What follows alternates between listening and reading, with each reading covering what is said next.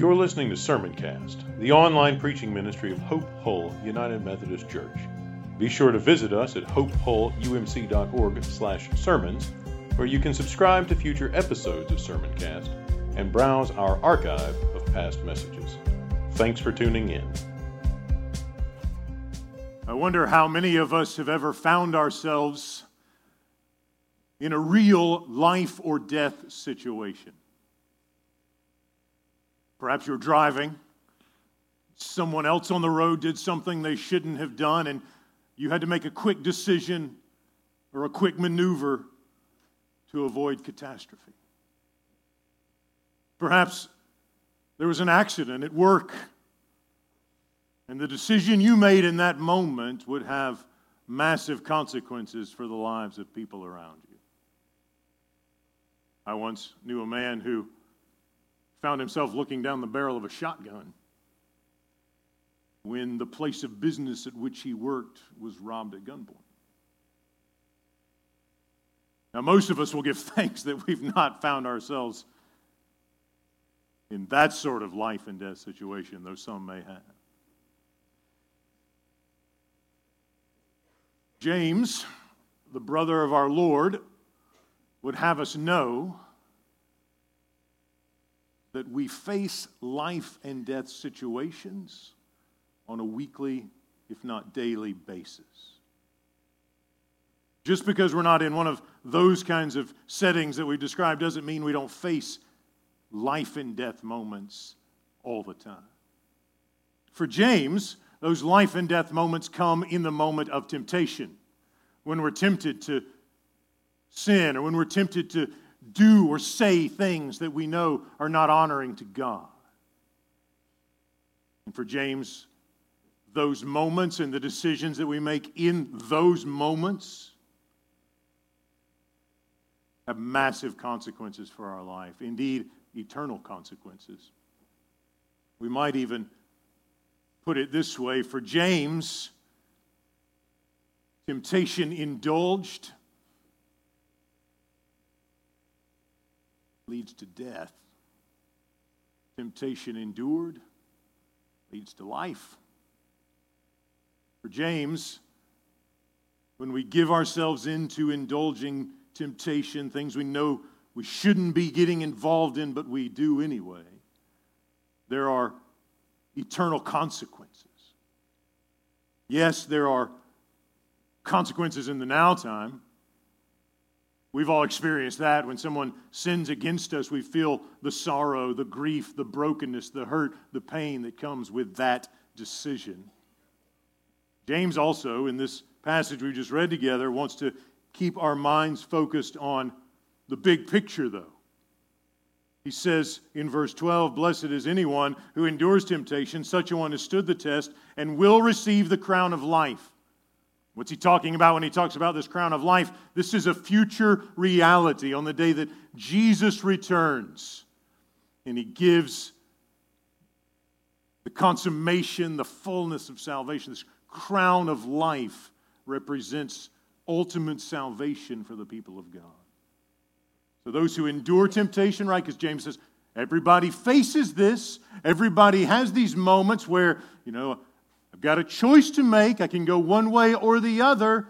And in that moment, I know what's right. I know what's wrong. And James says those who endure that, who don't succumb to it, who don't indulge their desires in that moment, will receive a crown of life. He also understands the alternative, doesn't he? In verse 14, one is tempted by one's own desire, lured, enticed by it. When that desire is conceived, it gives birth to sin. And that sin, when it's fully grown, gives birth to death. You've got this contrast that controls James' thinking. You've got crown of life or death. Crown of life or death. For James, temptation indulged ends in death. Temptation endured leads to the crown of life given by Jesus himself. So we don't want to forget this temporal consequences, sorrow and the pain that come with sin that we give ourselves to?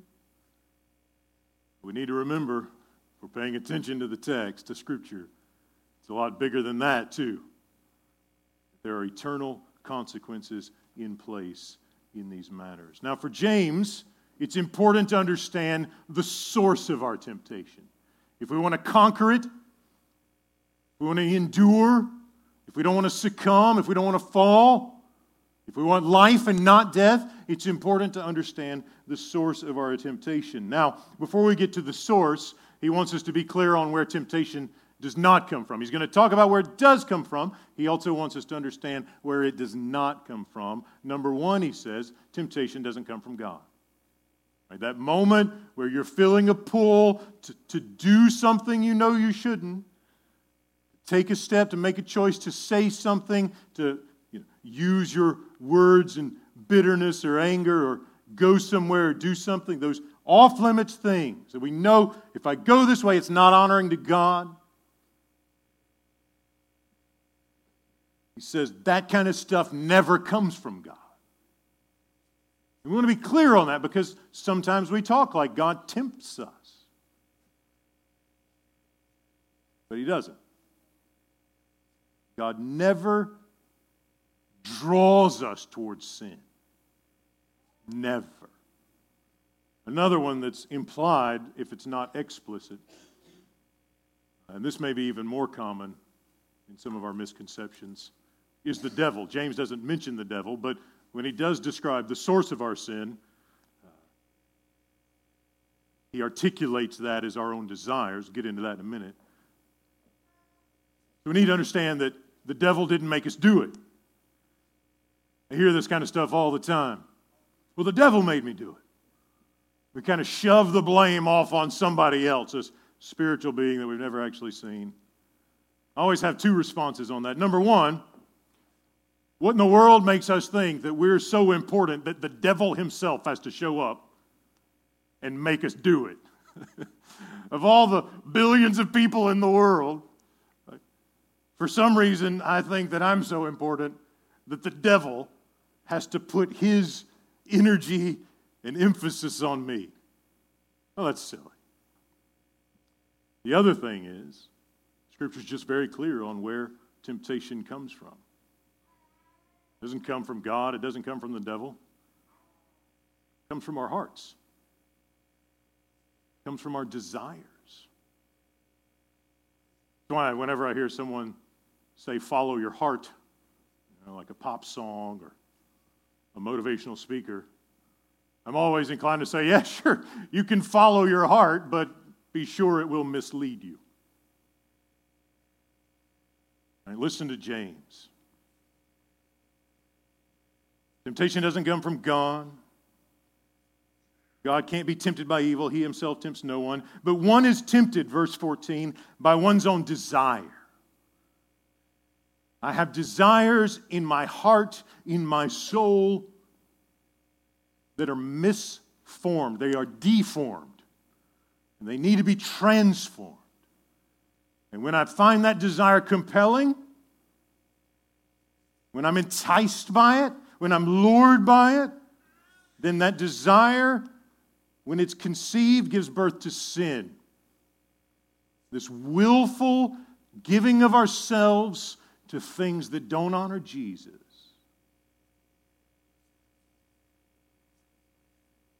It's important to notice the difference between temptation and sin. I see this mix up often. A lot of people will think of temptation itself as sin. Temptation isn't sin. Sin is what you do with the temptation. One of the choices, one of the options with what you might do with temptation. So if you're in that moment, somebody treats you badly, you begin to feel that rage welling up inside you.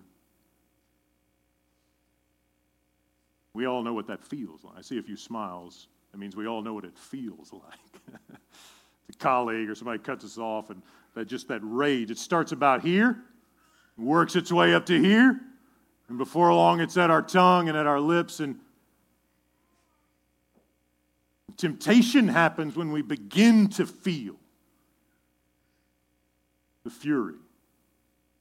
The sin happens when we choose to articulate that with our lips and our tongues and our vocal cords. And somewhere in between, we have an opportunity to take the rage and surrender it to Jesus.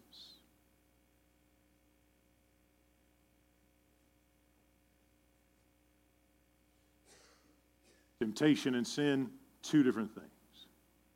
When we're tempted, we will either keep our eyes on Jesus or give in. We will endure or we will indulge.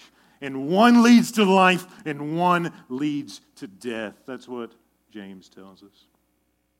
One is tempted by one's own desire, being lured, being enticed by it. Then when that desire is conceived, it gives birth to sin. It works its way up to that next level. And sin isn't the end of the line. Sin, when it is fully grown, gives birth to death. This is serious stuff for James. This is life and death kinds of things. So our attitude toward temptation doesn't need to be one where we think it's trivial. It's not a big deal. I can indulge this time, but next time I'll do what I should. You ever been there?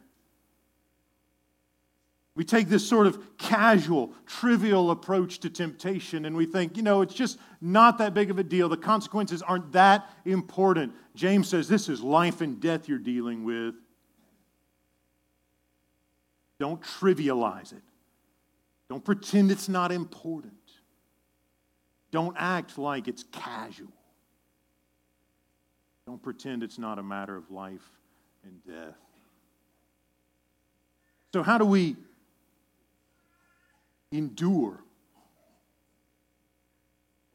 How do we persevere? How do we surrender ourselves to Jesus in that moment so that His character is the thing that shows up in our lives? I think the key is getting to the root. And what's the root? Desire. What do I desire? Do I desire to indulge myself? Or do I desire to honor the Lord? Do I desire self-gratification? Or do I desire to give myself in love for my family, my colleagues, my church? What do I desire? We can see how badly it can go. Go back to the most well-known temptation story in the history of the world. Genesis chapter 3, Adam and Eve, they're at the tree. God has said don't eat it. The serpent is there. He says, hey, this is really good stuff. It'll make you wise. It'll give you knowledge. And if you take a look at the text, that D word shows up right there. When the woman saw the tree was good for food, that it was to be desired to make one wise, she took of its fruit, she ate, and she gave some to her husband Adam, who was with her. He was complicit. He was right there, conspiring and giving in to this desire for knowledge, for self-control, for self-determination. The tree was to be desired to make one wise. The problem really wasn't the serpent, was it? The problem was desire. Now, our desires can go in different ways, can't they?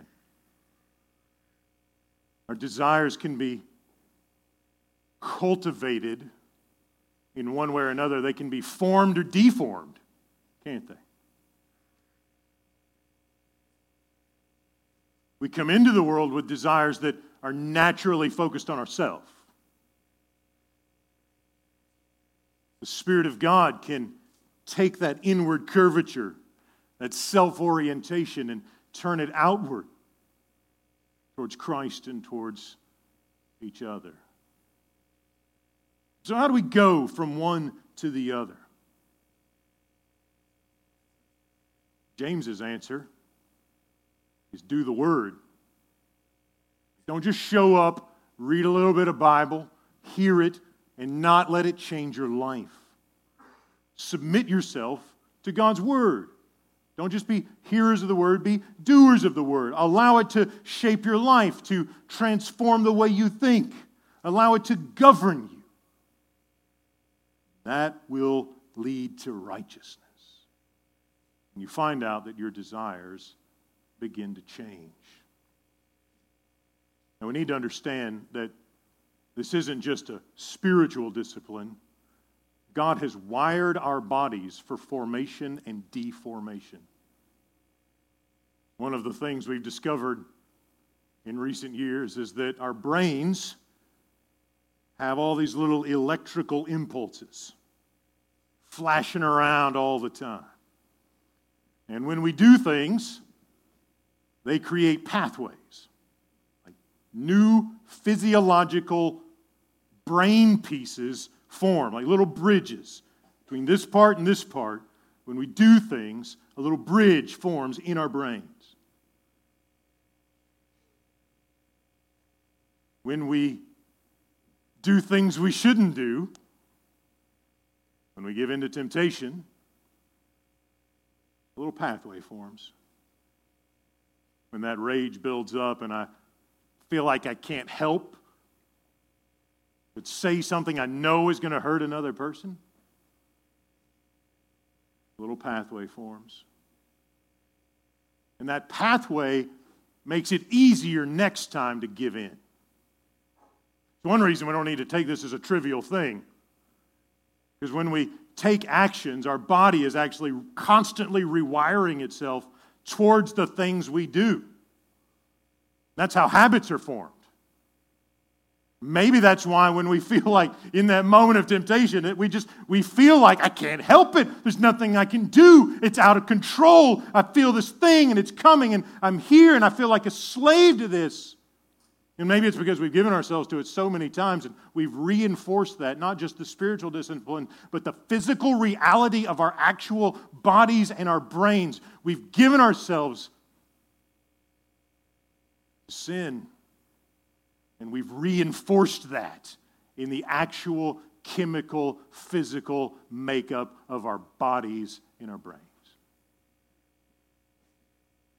We can physically deform our brains when we give ourselves to indulging temptation consistently. And it gets harder and harder and harder to say no to that next time. Similarly, on the other side, we're in that moment, we feel it coming along, that the Lord is good and we exercise self-control by His grace. Guess what happens? The brain forms a new pathway. It's beefed up and strengthened in that place where habits of holiness, obedience, endurance, passion, those kinds of things are formed. Next time it's a little bit easier because there's already a bridge. The bridge gets strengthened physically, in your head, in your body, every time. God has wired our bodies for formation. The one who designed us, who formed us out of the dust of the ground, has designed our bodies so that our choices have real consequences. When we choose to hurt or when we choose to indulge in self-oriented, self-focus, self-love, it reinforces habits of anger or self. And when we choose to obey Jesus, to keep our eyes on Jesus, when we choose that self-giving love, not going to indulge, I'm going to endure, God has actually wired our bodies to create habits of holiness. It's not trivial. And it won't be easier next time. It'll be harder to endure instead of indulge. And all of that, for James, is a matter of life and death. Temptation indulged leads to death. Temptation endured leads to life.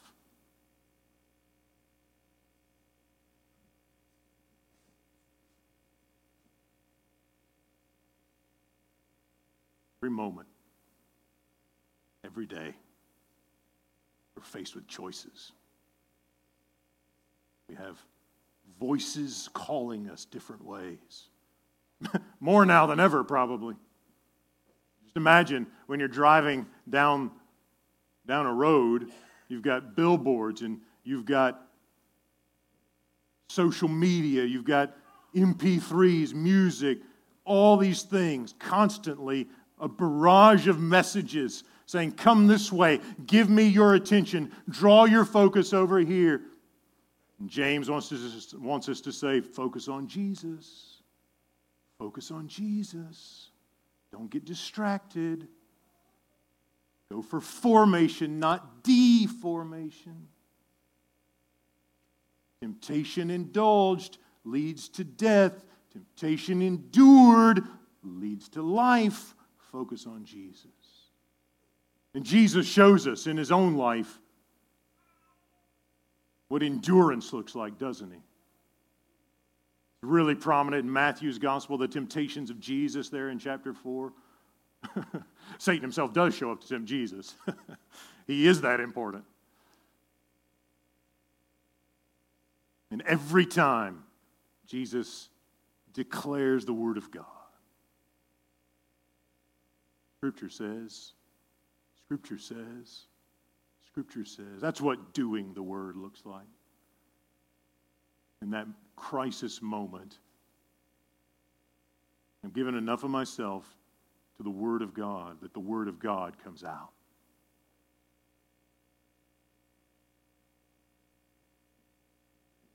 Later on in the gospel, Jesus is tempted again. You ever notice the second temptation of Jesus? It comes in chapter 16. He's asked the disciples, who do you say that I am? Peter has answered, you're the Christ, the Son of God. And then Jesus says, that means I'm going to get handed over and crucified. I'm going to die. And Peter, because he knows better than Jesus, pulls Jesus aside and says, well, and the text says he rebukes him. Let me tell you what's really going to happen. And in that moment, Peter says the same thing to, Jesus says the same thing to Peter he said to the devil. He says, get behind me, Satan. You're not thinking God's thoughts. Makes me think that temptation is probably a bigger deal when it comes from our friends than when it comes from the devil. Probably a lot easier to say no to a demon than it is to your best friend. Jesus has got to get it through Peter's head and his own heart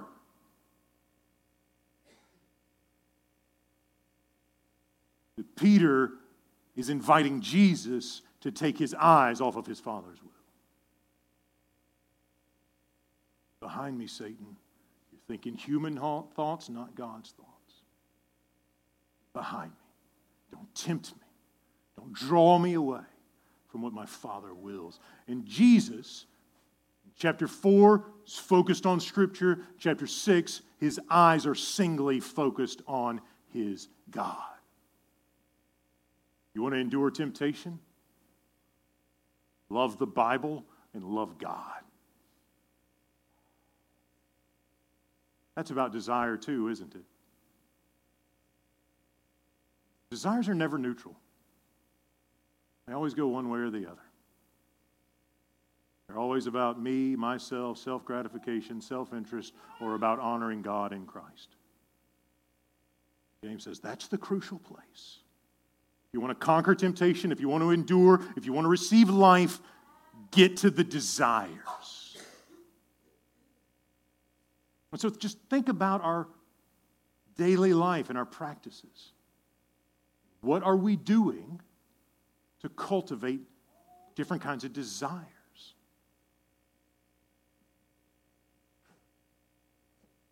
What do I give my time to? What do I give my energy to?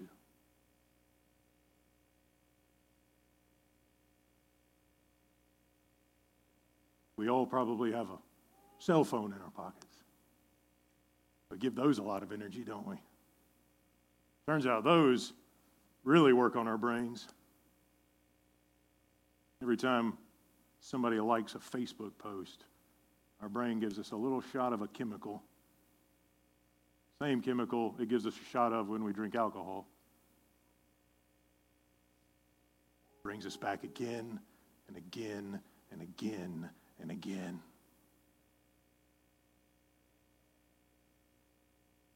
That all my energy is given to just scrolling endlessly.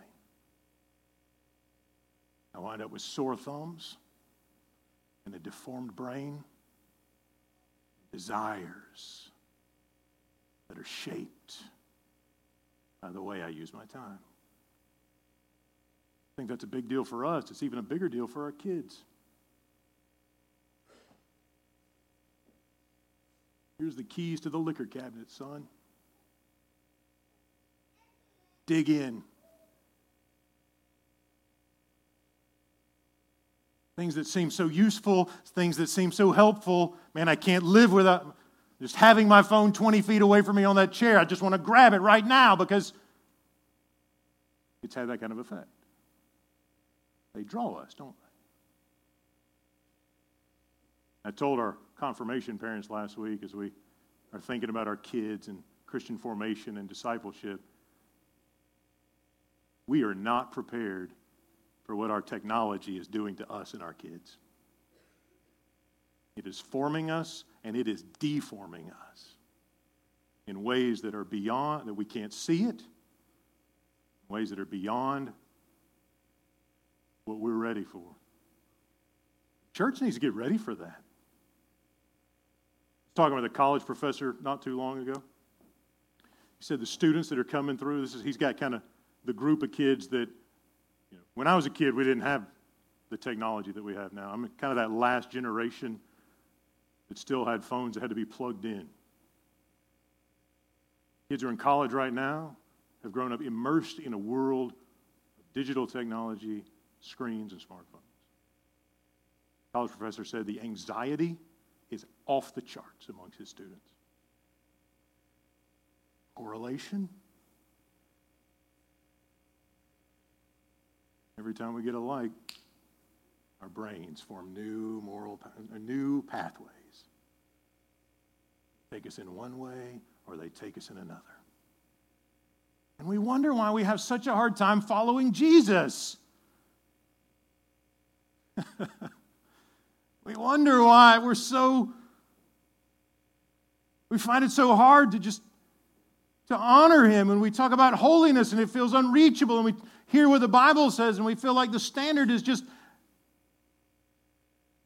impossible, and when we feel we're tempted, it feels like we can't do anything else. It really feels that way, doesn't it? Like I can't do anything else. And the reality is we've given ourselves year after year after year to practices that are cultivating habits that are changing our bodies so that we just can't help but indulge. James says life and death. Good news, brothers and sisters, is that God's grace is able to transform us. God's grace can make us new. And if we can cultivate a desire, cultivate hearts where desire for the Word of God, the life of the church, is greater than our desire for entertainment or whatever, we'll find over time, slowly but surely, the Spirit will be at work to form us for faithfulness, for endurance, for life. And don't we need each other to be like that? I mean, don't we need a community where we can count on one another to bring us to life, to draw us to life, to make sure we're focused on Jesus, to make sure we're not getting distracted, to make sure that we're learning how to be faithful parents, to make sure that our understanding and knowledge and love for the Scriptures is deepened. That's why we talk about these life groups every day, every time we get together. Because those are places where you get a group of dads sitting around going, you know what? Here's how I've really messed it up this week, and here's how Jesus wants to work through me so that I actually raise a kid that loves Jesus. Or we got people coming along saying, you know, I struggle with the Old Testament. I have no idea what to do with it. So I'm really glad I've got a chance to spend 12 weeks or so just digging in deep and learning what that's about.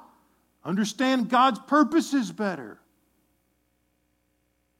Without that, if we just give ourselves to all the stuff that's out there and never set aside time for worship and formation, service, imagine what it's doing to those pathways in our brains.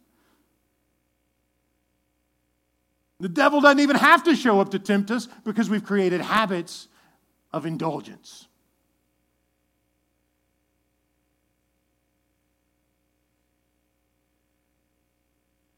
Don't we want the Holy Spirit to take us in the other direction?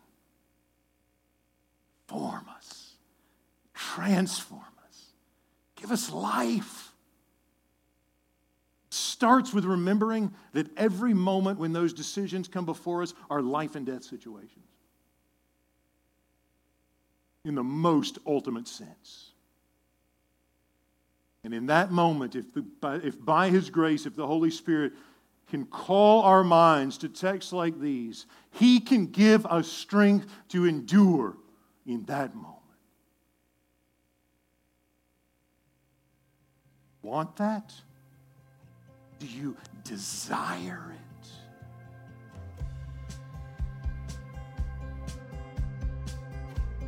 You've been listening to Sermoncast, the online preaching ministry of Hope Hull United Methodist Church. If you enjoyed this message, consider sharing it with a few friends. Remember to visit us at hopehullumc.org/sermons and subscribe to get notified when new content is posted. Thanks for listening.